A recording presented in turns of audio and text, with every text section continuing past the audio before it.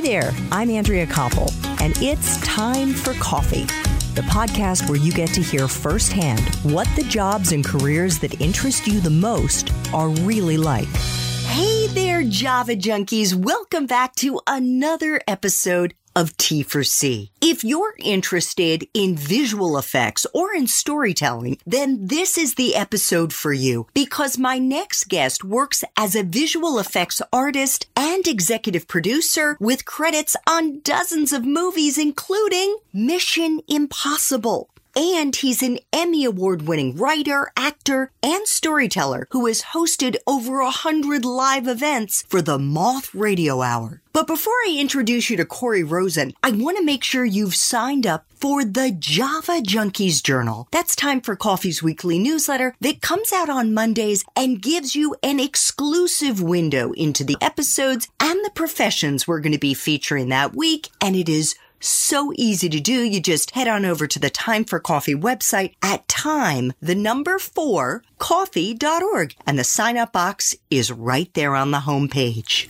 Now, my Java lovers, please grab your mug and take a chug of your favorite caffeinated brew, because it's time for another caffeinated career conversation. And my guest is Corey Rosen, a visual effects artist and executive producer whose credits on dozens of movies include Mission Impossible, several Star Wars films, and Disney's A Christmas Carol. Corey has also taught at NYU and the Academy of Art University, and he's written and directed television commercials and Emmy Award-winning short films. And as if that wasn't impressive enough, Corey's other passion is storytelling, and he has hosted more than 100 live events for the Moth Radio Hour on National Public Radio ever since he won the first ever Bay Area Moth Story Slam in 2014. Corey performs at Bats Improv, one of the world's foremost centers for improvisational theater. He's written for Comedy Central, Jim Henson Productions, and Lucasfilm. He's a creative director at Tippett Studio, a 2-time Oscar-winning media production company, currently writing screenplays for theme park attractions around the world. And last but certainly not least, he is an on-air personality for Alice Radio's The Sarah and Vinny Show, which is the #1 rated commercial morning show in the San Francisco area. Corey, welcome to Time for Coffee. Are you still caffeinated and ready to go? I am. Hello, Java Junkies. Oh my God, I love that energy. Well, we should say it's a little earlier. You're on the West Coast, so your afternoon is just getting started here. Mm-hmm. Nice. That's true. Well, never too early for some Java. Never. And it's also never too late. Yeah. I mean, unless you have trouble sleeping, of course. That is true. Yeah. Then absolutely there is a too late. For sure. Well, before we get into storytelling and the do's and don'ts involved with being an effective, let alone an award-winning storyteller, I would love for us to kick things off, Corey, by talking about the other special talent you have, and that is working as a visual effects artist. And not just a run-of-the-mill visual effects artist, which would be me, for example, if I were to do this, because I have no background whatsoever. And I mean, there are plenty of people who are visual effects artists, but not working on films like Mission Impossible and Star Wars. I mean, that's like the Mount Everest of visual effects artistry. It doesn't get bigger than that. Well, there's a lot of movies being made today. I'll be a little humble. I think I've worked on some big movies, and I think that there's a lot of amazing stuff that's being done by so many people in so many places right now that I think it's actually it's a growing field. There's a lot of opportunities for a lot of people that are interested in doing this kind of work. Well, that is an awesome tee up for me to say to our young listeners, if you are interested in breaking into visual effects artistry, check out the show notes for this episode to see if Corey's Espresso Shots interview has already dropped, because that's where he talks about how to break into the industry and what kind of life experiences, educational background, whatnot you want to have to do so. So, Corey, I think it would be helpful, just very, very quickly, to help our audience understand that there is a difference between what you are, which is a visual effects artist, and a special effects artist, which is not what you are. Could you give us an example of the distinction between the two? Totally. So special effects are generally what we now call things that can be filmed on a stage, on a set with a camera. So if you were to, when I grew up, I used to make little movies with my Star Wars figures or my action figures, whether they be little stop motion things, or occasionally if I was feeling dangerous or not particularly attached to something, I might set a little fire in the barbecue and put my Green Army man, like that would be a special effect, something you could film with your camera and do right there. Whereas a visual effect would be then taking that and then combining that in some way with something else. So that might mean combining that after the fact, taking my burning Army men, digitizing that into iMovie or into Adobe After Effects or some computer program, and putting behind it a battlefield where it looks like there's a battle going on, and in the foreground someone runs into a flaming building or something. So visual effects is a post-production process where you combine elements. And what can be done in visual effects is very broad. It could be something like an animated character. It could be something, like a dinosaur in a Jurassic World movie would be done with visual effects. You mean they're not real, those dinosaurs?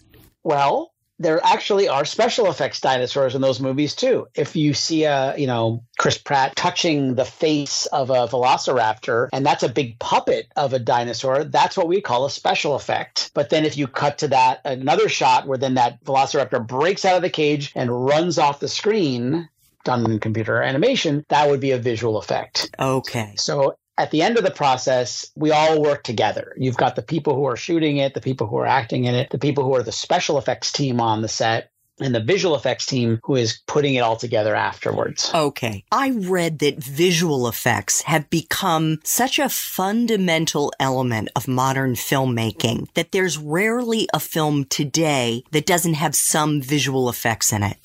It's true. What was I watching recently? Even small films. You'll watch a comedy on Netflix or something. You'll see, Always Be My Maybe or something. Is that the name of that movie? I think so. And, it's a romantic comedy. Or what's another one that I saw? Crazy Rich Asians, right? It's a romantic comedy. It's a story about people, characters, things like that. But maybe there's a scene where they're standing and you see a beautiful skyline of the city behind them, and they just couldn't get that location at that time. So they'll use visual effects to put what we'll call invisible effects behind those people. And we'll composite actors standing on a stage or a green screen, or maybe even the same place. But later we'll bring it in the computer and we'll kind of sweeten it to make it look even more beautiful, romantic, lovely. Visual effects are used to enhance that movie magic experience. Is this something that you think, Corey, you were able to pick out because you're a visual effects artist?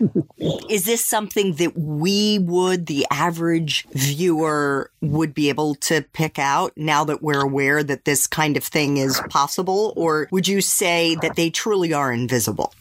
I think if you can tell that there are visual effects in a movie, that something has gone wrong. We generally don't want, people that create special and visual effects for movies want our work to kind of be unnoticed. We want to support the story so that you're watching, whatever, say you're watching Game of Thrones and you see dragons flying, you want to believe that those dragons are there, even though there's no dragons. They could not have actually done that, but you want them to look so good and to be drawn into the story that we believe that they're there. So no, we don't really want people to know or to even think about the fact that they're artificial in some way. We want you to believe that it's real so that it doesn't draw you out of the story. When you're working on a film like Mission Impossible or one of the Star Wars films, can you give us a sense of how many visual effects artists are working on it along with you? And could you share with us the kinds of things you were responsible for executing? Oh, sure. So movies have large crews. You probably have seen the credits at the ends of movies. And sometimes when it gets to the visual effects part, the column goes from 1 to 2 to 5 to 6 people across and numerous names that go down. And many people go, what on earth could those people be doing? And that's because special effects are not made by computers. They're made by artists. And the teams can range from, a few people to a few dozen people to a few hundred people. Pixar films are entirely computer animated. And so every name that you see at the end of those credits is, most of them are people that are doing some specialized area of the visual effects process. And something that we use to organize those crews is we have people that specialize in certain areas. For example, the person who designs the creature, models the creature, does what we call the rigging or the bones, the infrastructure that moves a character. The animators, the lighting people, the compositors, everyone is kind of specialized in their silos. So for something like, the Star Wars prequels, which were the films that I worked on at ILM, I think we probably had a team of, 120 people, I want to say, working on the visual effects specifically for each of those films. It might have been more. It was a while ago. But in that case, you have teams of people. So maybe there's 20 animators and modelers and 6 riggers and 15 painters. So each of those roles, there would be a small department that would specialize on doing all of the spaceships or the characters or the landscapes and things like that. One of the categories that you'll often see in the credits of movies that has the biggest crew is if you see a movie that's in 3D, there's 2 ways of creating a stereo 3D movie. One is to film it with a special camera that actually records what we call your right eye and left eye. And then there's other films that are converted to 3D. And so those teams are very specialized and often have hundreds of people that are doing the 3D conversion. And so whenever you see those really big lists of names, those are often done by special companies that really just specialize in 3D conversion and can have hundreds and hundreds of people. So what is your specialty?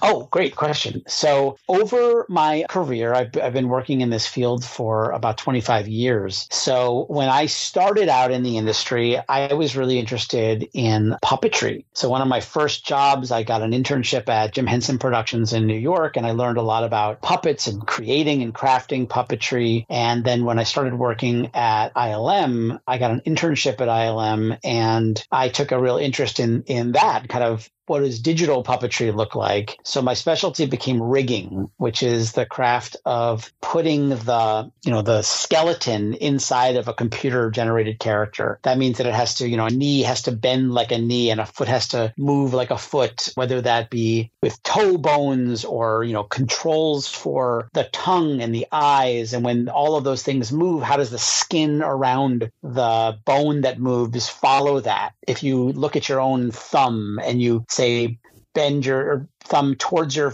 forefinger and then stretch it away, and you watch how the skin folds and stretches, and you imagine doing that on a computer generated character, that's something that you can kind of mathematically program in to say that when this joint moves, the skin will move in this other way. And some of it can be quite complex. My specialty for a number of years was around the creation and the manipulation of these kinds of characters. So my title on a lot of those movies is my mom loves this title. I was called Creature Supervisor. I would supervise the creature because it would oversee the whole team that would do all of the aspects, whether that be the modeling, the rigging, the texturing, and the overall animation integration of a computer animated character. Like for The Phantom Menace, I worked on a creature named Watto, who is the Toydarian junkyard owner who owns Anakin Skywalker. I'm a Toydarian, that guy. And someone named Sebulba, who's in the pod race, who's this purple guy that stands on his arms and his legs are kind of bent up like where his hands would be. And he flies one of the pod race vehicles, and he's kind of a devious little dude. So my role on those films was supervising and building those creatures, and they were a lot of fun. So do you have to be good at math? Math is one of the skills that is certainly helpful in computer animation because almost everything, not everything, but many of the things that you do are done on a computer. And so even though there is software to render and to facilitate this, being able to do some computer coding and programming is helpful. So knowing math and some programming is absolutely helpful in this field. What kind of math is most useful and what kind of coding? And is this something that our young listeners who may be interested in getting into this field should try to study in college? Or can they hack their way into a job in this industry? Could they take like online classes at a General Assembly or Coursera or maybe another platform? Yeah, I mean, I'll be honest. I think most things that people want to learn, we live in magical times where we can learn anything from our public libraries, from online classes and courses. And with the will, we can learn anything. When I first started working at Industrial Light and Magic, it was a really interesting time. So I'm a little older than most of your listeners. So when I started working there, it was the summer that the movie Jurassic Park came out, which was a watershed, a landmark movie in the visual effects industry, because it was one of the first, if not the first movie that really proved to people that computer animation could be used to convincingly put a character on the screen. And it started to turn the entire business of visual effects from models, puppets, miniatures, and traditional visual effects to computer animation. And so to me, it was truly a right place at the right time kind of situation, though my entry-level job was data entry and even physically cleaning film. So one of the places that I was put to work was in a room, a little box with a closed door and a glass window, where my job was to take the film and put it through a cleaning machine, to actually put it through like a chemical bath and wash the film, right? So I was cleaning the film. And while I would do this, I was wearing basically a gas mask, so I did not inhale the fumes of this machine. And I spent hours in that room every day. And what did I do while I was cleaning the film, wearing my gas mask? I was reading C++ for Dummies. I was reading books on how to get out of this room because I don't want to stay in this room. I want to go out there where those people are not wearing gas masks. So by learning how to code, learning some basic programming, learning how to use like Unix and Linux and basic operating systems, I was able then to transfer and have the skills necessary to then work on the computer systems that are used for visual effects. Many companies use Linux or Unix-based programming environments. So did you learn this kind of in your own time, Corey, or were you taking online classes, or how did you learn it?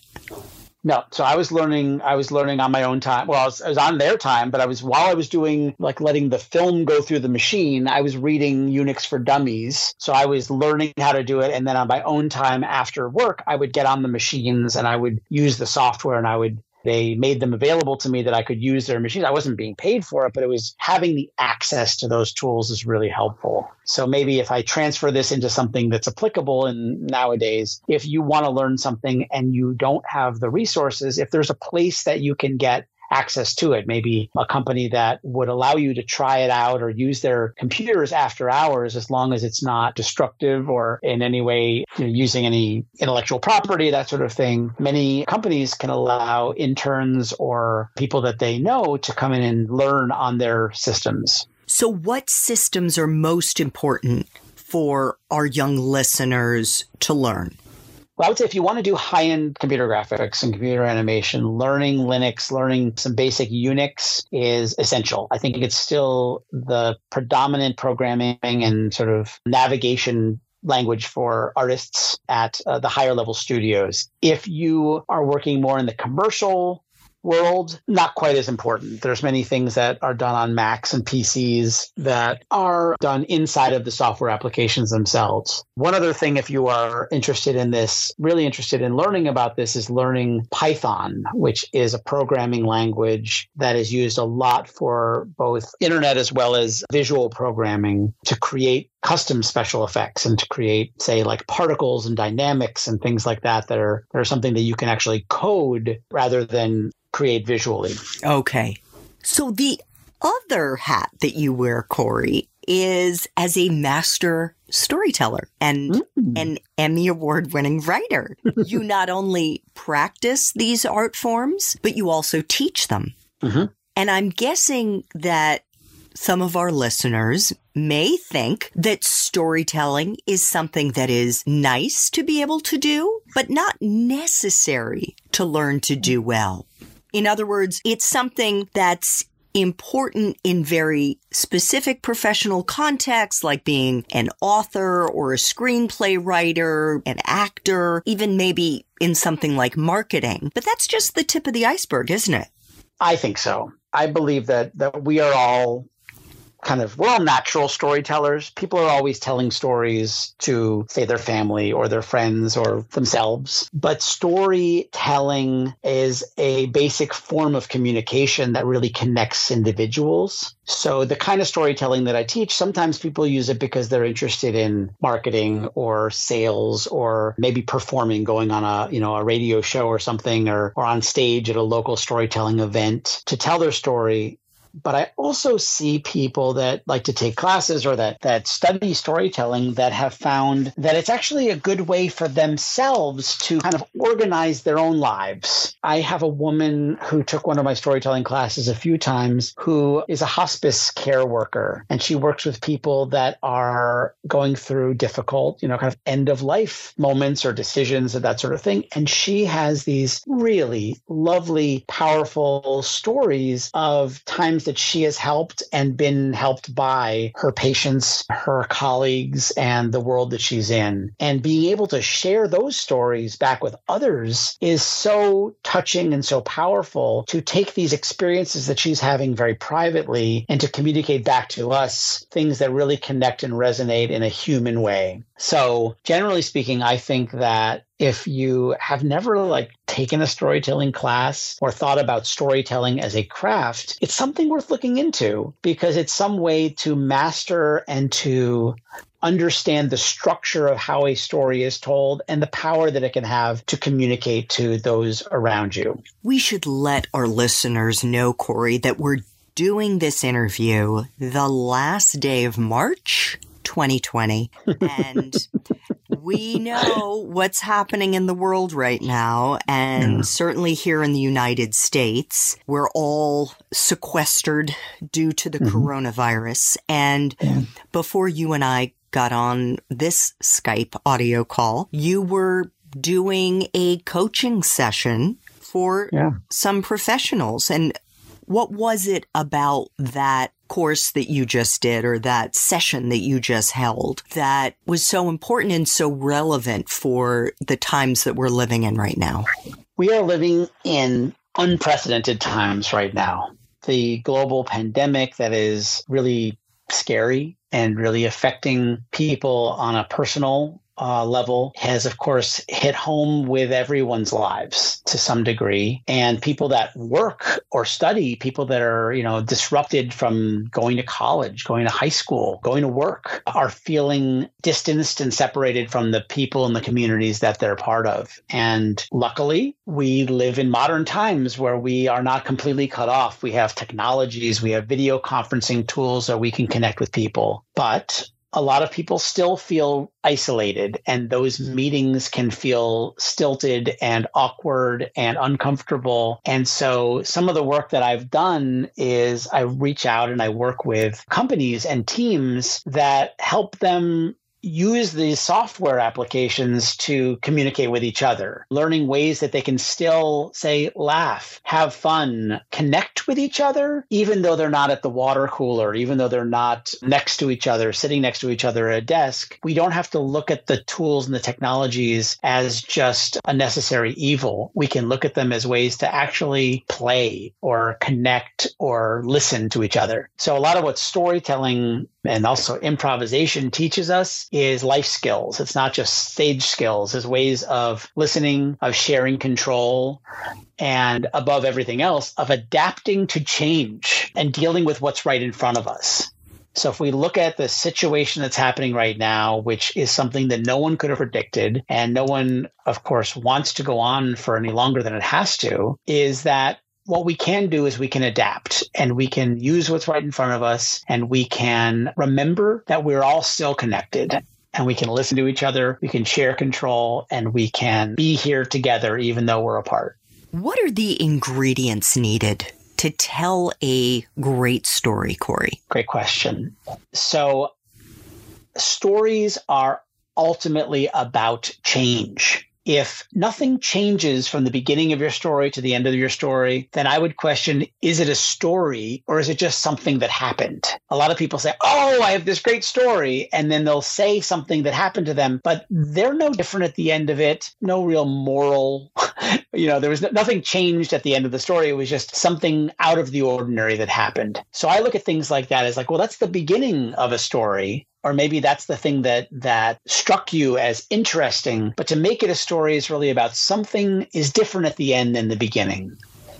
So we can sometimes look at those things, that thing that I think was interesting, and then look across and be like, okay, well, how are things, what changed at the end of this? Or how am I now that this thing happened? I look at things differently now because I didn't look at them that way before.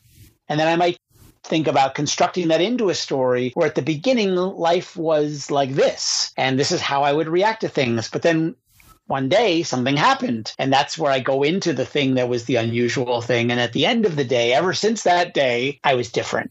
So fundamentally, what makes something a story is about change.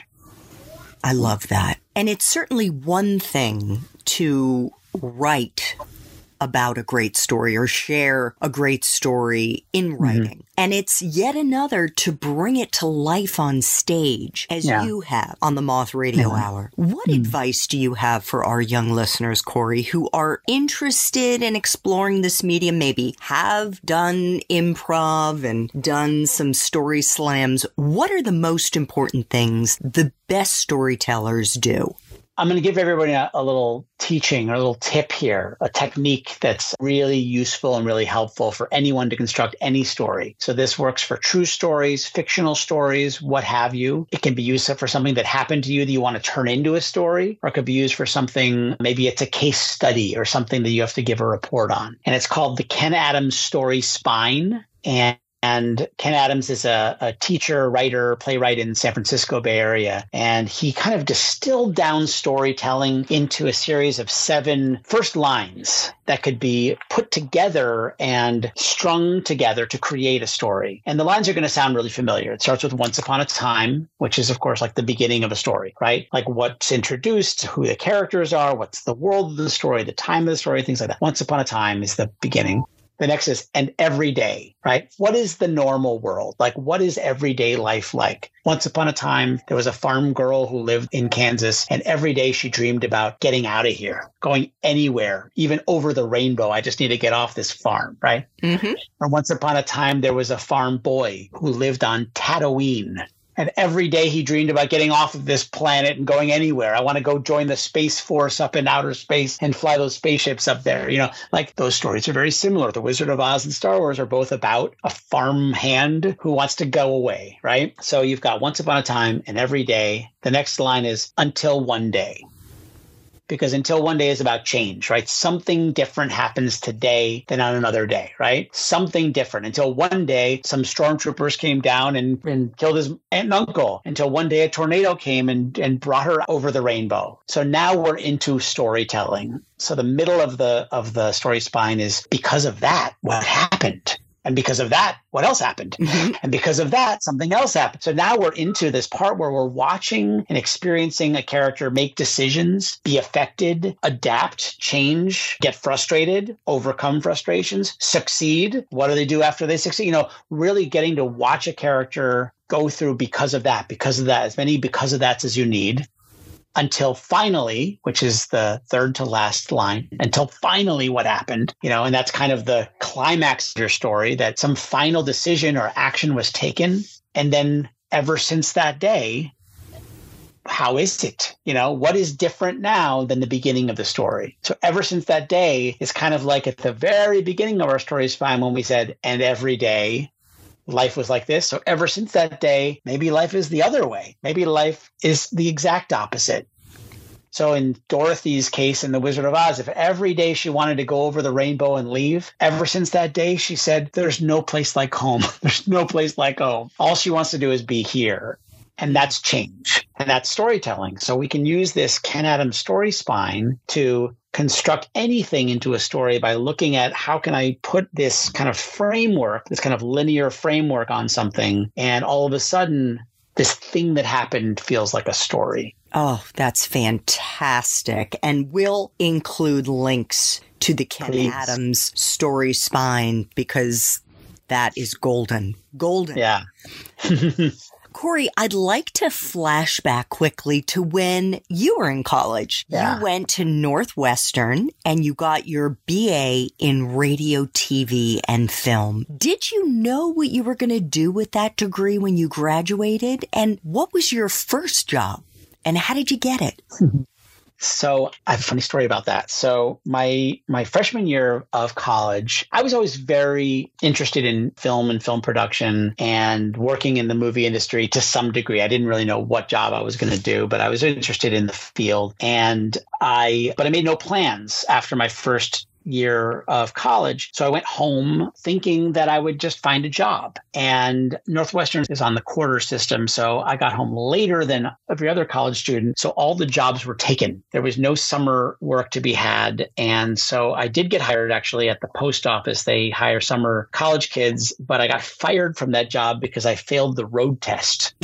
I was unable to drive the Jeep from the wrong, they sit on the other side of the car. And, I'm a 17-year-old kid anyway. So driving was new to me in the first place. So now I was really struggling to find something. And luckily I was able to get a job at Burger King, and that through a family friend. Like someone did me a favor because my parents had a friend who was a manager of anyway, I got a summer job, and I decided that summer, I don't want to work at Burger King next year. So what I did as soon as the summer was over and I went back to school is that I made a list of all the places that I would like to work. And rather than just reading want ads of places that were hiring, and it was a great exercise for myself. I just made a list of here's all the things that I like. And in my case, it was, movies and TV shows and film production companies. And I bought a copy of the Hollywood Reporter, which is like a trade journal. And in there, they had listings of the production companies that made all of the shows. So you could see, here's the address of the company that made at the time, Seinfeld and Friends and, TV shows that I watched or liked. So then I built a list of here's all the companies I would love, like my dream list of companies. So now instead of just looking for who's hiring, I wrote to MTV and to Jim Henson Productions and to Comedy Central and to Seinfeld and to all these companies and submitted myself as, I love you. I want to work for you. And a lot of them wrote me back. And so then I got invited to interview. So on my spring break, I went to New York and I took the subway and I went to a few companies, and I actually was able to get internships at a couple of those companies, Jim Henson Productions and Comedy Central specifically. So it was by following what I was actually interested in, not just looking for what jobs were out there, but by looking for where do I want to work? And by reaching out to them, I was able to connect with people there that saw my interest and my enthusiasm for them. And some of these places didn't even have formal intern programs, but by being persistent and by reaching out and by letting them know how passionate I was, a guy with no experience other than a summer at Burger King, I was able to get experience. And luckily also for me, because in one summer I worked at two separate companies, my resume went from Burger King to Burger King, Jim Henson, and Comedy Central. So I had some actual experience on my resume that I could use when I went forward. Oh, yeah. Talk about some marquee names to have on your resume. Yeah. So when you graduated, did you have a job lined up? Did you know what you were going to do? Yeah, I did, because that summer, so that was the summer after my sophomore year in college, was when I worked in New York. And then the next summer was when I was hired for an internship at Lucasfilm. So Industrial Light and Magic also has a very organized, a very well-respected intern program. It takes only a certain number, I think only about 15 interns per summer. Maybe it's more now. But so I was accepted into that internship program because, it's actually a funny story. I asked the woman who hired me at ILM that summer I was working for her, and, I had, of course, on my resume, I had Jim Henson and Comedy Central, everything. But I asked her as I was working at ILM that summer, why did you hire me? And the summer before, when I was making my resume and kind of putting things on there, my dad was really helpful in helping me kind of put my own resume together. And he thought that I should put on my resume that I play golf. Now, I'm not great at golf. In fact, I'm not good at all. I'm pretty terrible at it, but I do play. I was actually on the high school team, but I was more of like the mascot on my high school team than an actual competitor on it. And my dad was like, a lot of executives play golf. You should put golf on your resume. It'll look good. And so, beyond my own thoughts, I did it. And I put on there that I play golf. And sure enough, my manager at ILM, I said, why did you hire me? And she goes, well, it was between you and one other person, but you play golf and I play golf. So that's why I picked you, because I thought we could play golf together. Oh my And gosh. actually we did. That summer we went out to the driving range at lunchtime and we played golf. So if there's any takeaway from that story, it might be put things that you're actually, you've got the things, your job experience and the things that you do, but sometimes it's that little line at the bottom about your interests, that you might have an interest and the person hiring you has that interest too, and they might feel connected to you. So I got my dream job at ILM because of my dad telling me to put golf on my resume. And he tells that story to everyone he plays golf with. I bet he does. One of the times hopefully one of the many times that your parents' advice actually paid off. Yeah, true. So that led to actually getting my job. So that I got hired back there. When I graduated from college, they offered me a job. Fantastic. Yeah. So 2 final time for coffee questions, Corey. Could you share a time in your professional life when you really struggled so far? Coming out of school, and while you were in school, sounds like it was pretty darn good, but maybe you even failed at something. I know I have. But Sure. The important thing is here, how did you get through that tough time? How did you power through? And was there a lesson that you may have learned in the process? Sure. I fail a lot. I have learned through my life and also through doing, like improvisation, that failure is a good thing. To celebrate failure and to not look at it as put my tail between my legs and shrink away, but to put my hands up and say, woohoo, I failed, and to look at that and learn from that. And I have done a lot of failing in my career, and that's led me to good places. There have been times, I talked a lot about working at Lucasfilm, but to be honest, there were times there that I felt like I was kind of coasting, and I was just kind of in what some people call like a kind of velvet prison, where this is a great job and I can't believe I have this job, but I'm not challenging myself, or I'm not feeling challenged. So I made a difficult decision to leave that place because it was comfortable and because I wanted to challenge myself. And my parents, who really liked that I worked there, couldn't believe, like, why would you leave? Why would you leave? But I got to say, by leaving something that was comfortable actually made me grow and made me learn things that I didn't know before, and challenged me to learn things that I hadn't done before. For example, we talked a lot earlier about software applications and programming and animation, and every company that you work at is going to have their way of doing things. So there was a part of my brain that was like, I don't know that I could work anywhere else, because this kind of imposter complex or syndrome, whatever they call it, where it's like they're going to know that I don't know anything. You kind of feel like I don't really, I've just got somehow skated by or done. And then you leave that place, you go somewhere else, you go like, oh, I know things. I know how to do that. I have the answers to that. So I guess if I was to encapsulate this into advice that I've learned along the way, is don't be afraid to challenge yourself. And if you think you don't know how to do something, you might be right. You might not know how to do that. And that's an impetus to learn it and to figure out how to do that. And every time I failed, every time I've not known something, it's maybe pushed me to figure out how to do that and to become better at that. And the more times I fail, the more times I get better at doing it. Oh, thank you so much for sharing that. And just coincidentally, you are the second person today who has shared with me they're having experienced the imposter syndrome, something I've experienced as well. And I say that because it's super common.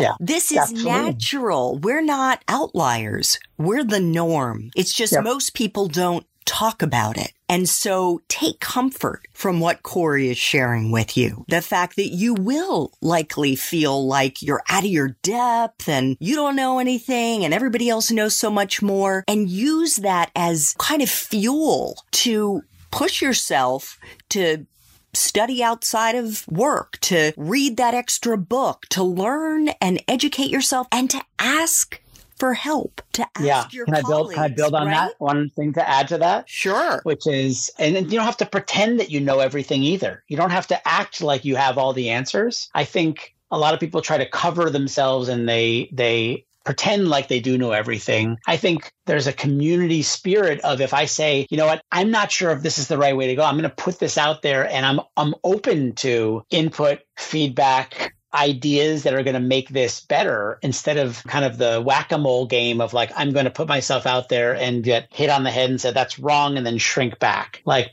put yourself out there and be willing to get it wrong and to say, I don't know that I'm doing this right, but here's my best try and I'm going to do better. 150%, Corey. I am so glad you raised that. Please don't feel that you have to fake it. And often everybody knows you don't know, especially when you're new. You know, nobody expects you to know. False confidence. Yeah, the false confidence of, I know how to do everything. We can see through that. I would rather you come and say, I know some things about that and I want to learn more. How would you do it? Excellent advice. Final T4C question, Corey. If you could go back to Northwestern and do it all over again, but based on the wisdom you have now, what advice would you give yourself? That's a funny question, because when I rewind back in time, my first thought when I went to college was that I always wanted to work in this industry. I wanted to be in the movie industry, specifically, not visual effects, because I didn't know what paths were going to open for me or what was going to happen, and follow that. But I started out by studying actually economics, because in my head, I was thinking that to work in the film industry as a producer, say, I would want to have a solid business understanding. And shortly after I started that, I changed my mind. I said, I would rather learn the craft, and later I could pick up the economics. If I was to talk to myself back then, I would have balanced them a little bit more, because I think it is helpful to have a balance between your craft and your kind of life skills and business sense and that sort of thing. And so I'm a big fan of sort of the liberal arts model of having balance in your life and in your brain, instead of being single focused on thing. Maybe because one day you'll have a job interview with someone and they'll look on your resume and they'll see your interest area is something that they're also interested in. Because at the end of the day, you're working with people. You're not working with the resume, the things on the resume. You're going to sit there and talk to the individual. Absolutely. So cast a wider net. I think so, yeah. By the way, P.S. on Corey's bio now, it talks about what he has a collection of, and I could give you 100 guesses and you probably would not know or not nail this one. So I will tell you, Corey has a collection of more than 600 snow globes. Yeah, that's true. I have a lot. Is that just because you live in California and you never see the snow? It's like this. When I was a kid and I would go somewhere, I was like a natural collector. I remember whenever I had more than 3 or 4 of something, I considered it a collection. So if I had like 3 or 4 used shoelaces in my junk drawer, I'm a shoelace collector. Like from a young age, I thought of myself as a collector. So I remember I went to Toronto, Canada with my family, and we went to SeaWorld. And then I think I got a Toronto snow globe. And I was like, I'm a snow globe collector. And from about the age of 7 on, anywhere that I went, I started looking for snow globes. And it got to a point in my life where it was kind of annoying. On my honeymoon, my wife and I were in Spain, and we were in we would get to a new city. And before we did anything, I'd be like, I just need to get a snow globe first, because I had been in situations where I waited until the end and then I couldn't find one. So I would go into every tchotchke shop and try to find this little, plastic garbage globe, and then I could relax and enjoy wherever I was. And I got to be honest, one of my favorite ones is I was in Puerto Rico with my family, and I was looking and looking and looking. I finally found one in a store, and it was just like a very generic. It was like two dolphins on a seesaw in a little plastic dome, and inside, well, on the outside, there's a sticker that says Puerto Rico, and inside, like in the actual snow globe, there's a little plate that says Florida. So whatever industrious person owned this shop must have had more than one person come in and say, do you have any of this kind of thing? And they couldn't find one, so they ordered some Florida ones, put a sticker that said that. So anyway, that's one of my favorites, is my Puerto Rico snow globe that's actually a Florida snow globe. I love it. So Corey teaches classes for individuals as well as for businesses, schools, or other organizations about how to improve your storytelling craft. And you can learn all about it at CoreyRosen.com. That's CoreyRosen.com. And Corey's home theater improv company in San Francisco is called BATS Improv, BATS. And you can find it at improv.org, and they have virtual performances going now, I think mostly because of the coronavirus. So it's a great opportunity wherever you live to get to see some wonderful theater and laugh, which is something we don't do enough of and need to do more of. Corey, I want to thank you so much for making time for coffee with me and the Time for Coffee community. You are such an incredible guy, so many gifts and talents, and I'm just so appreciative that you made time to talk with me today. Thank you. Thanks so much for listening to Time for Coffee, where the professionals in the jobs that most interest you always have time to grab coffee. 24/7, no matter where you live. I have one quick favor to ask you. Remember to rate, review, and subscribe to Time for Coffee. Thanks so much.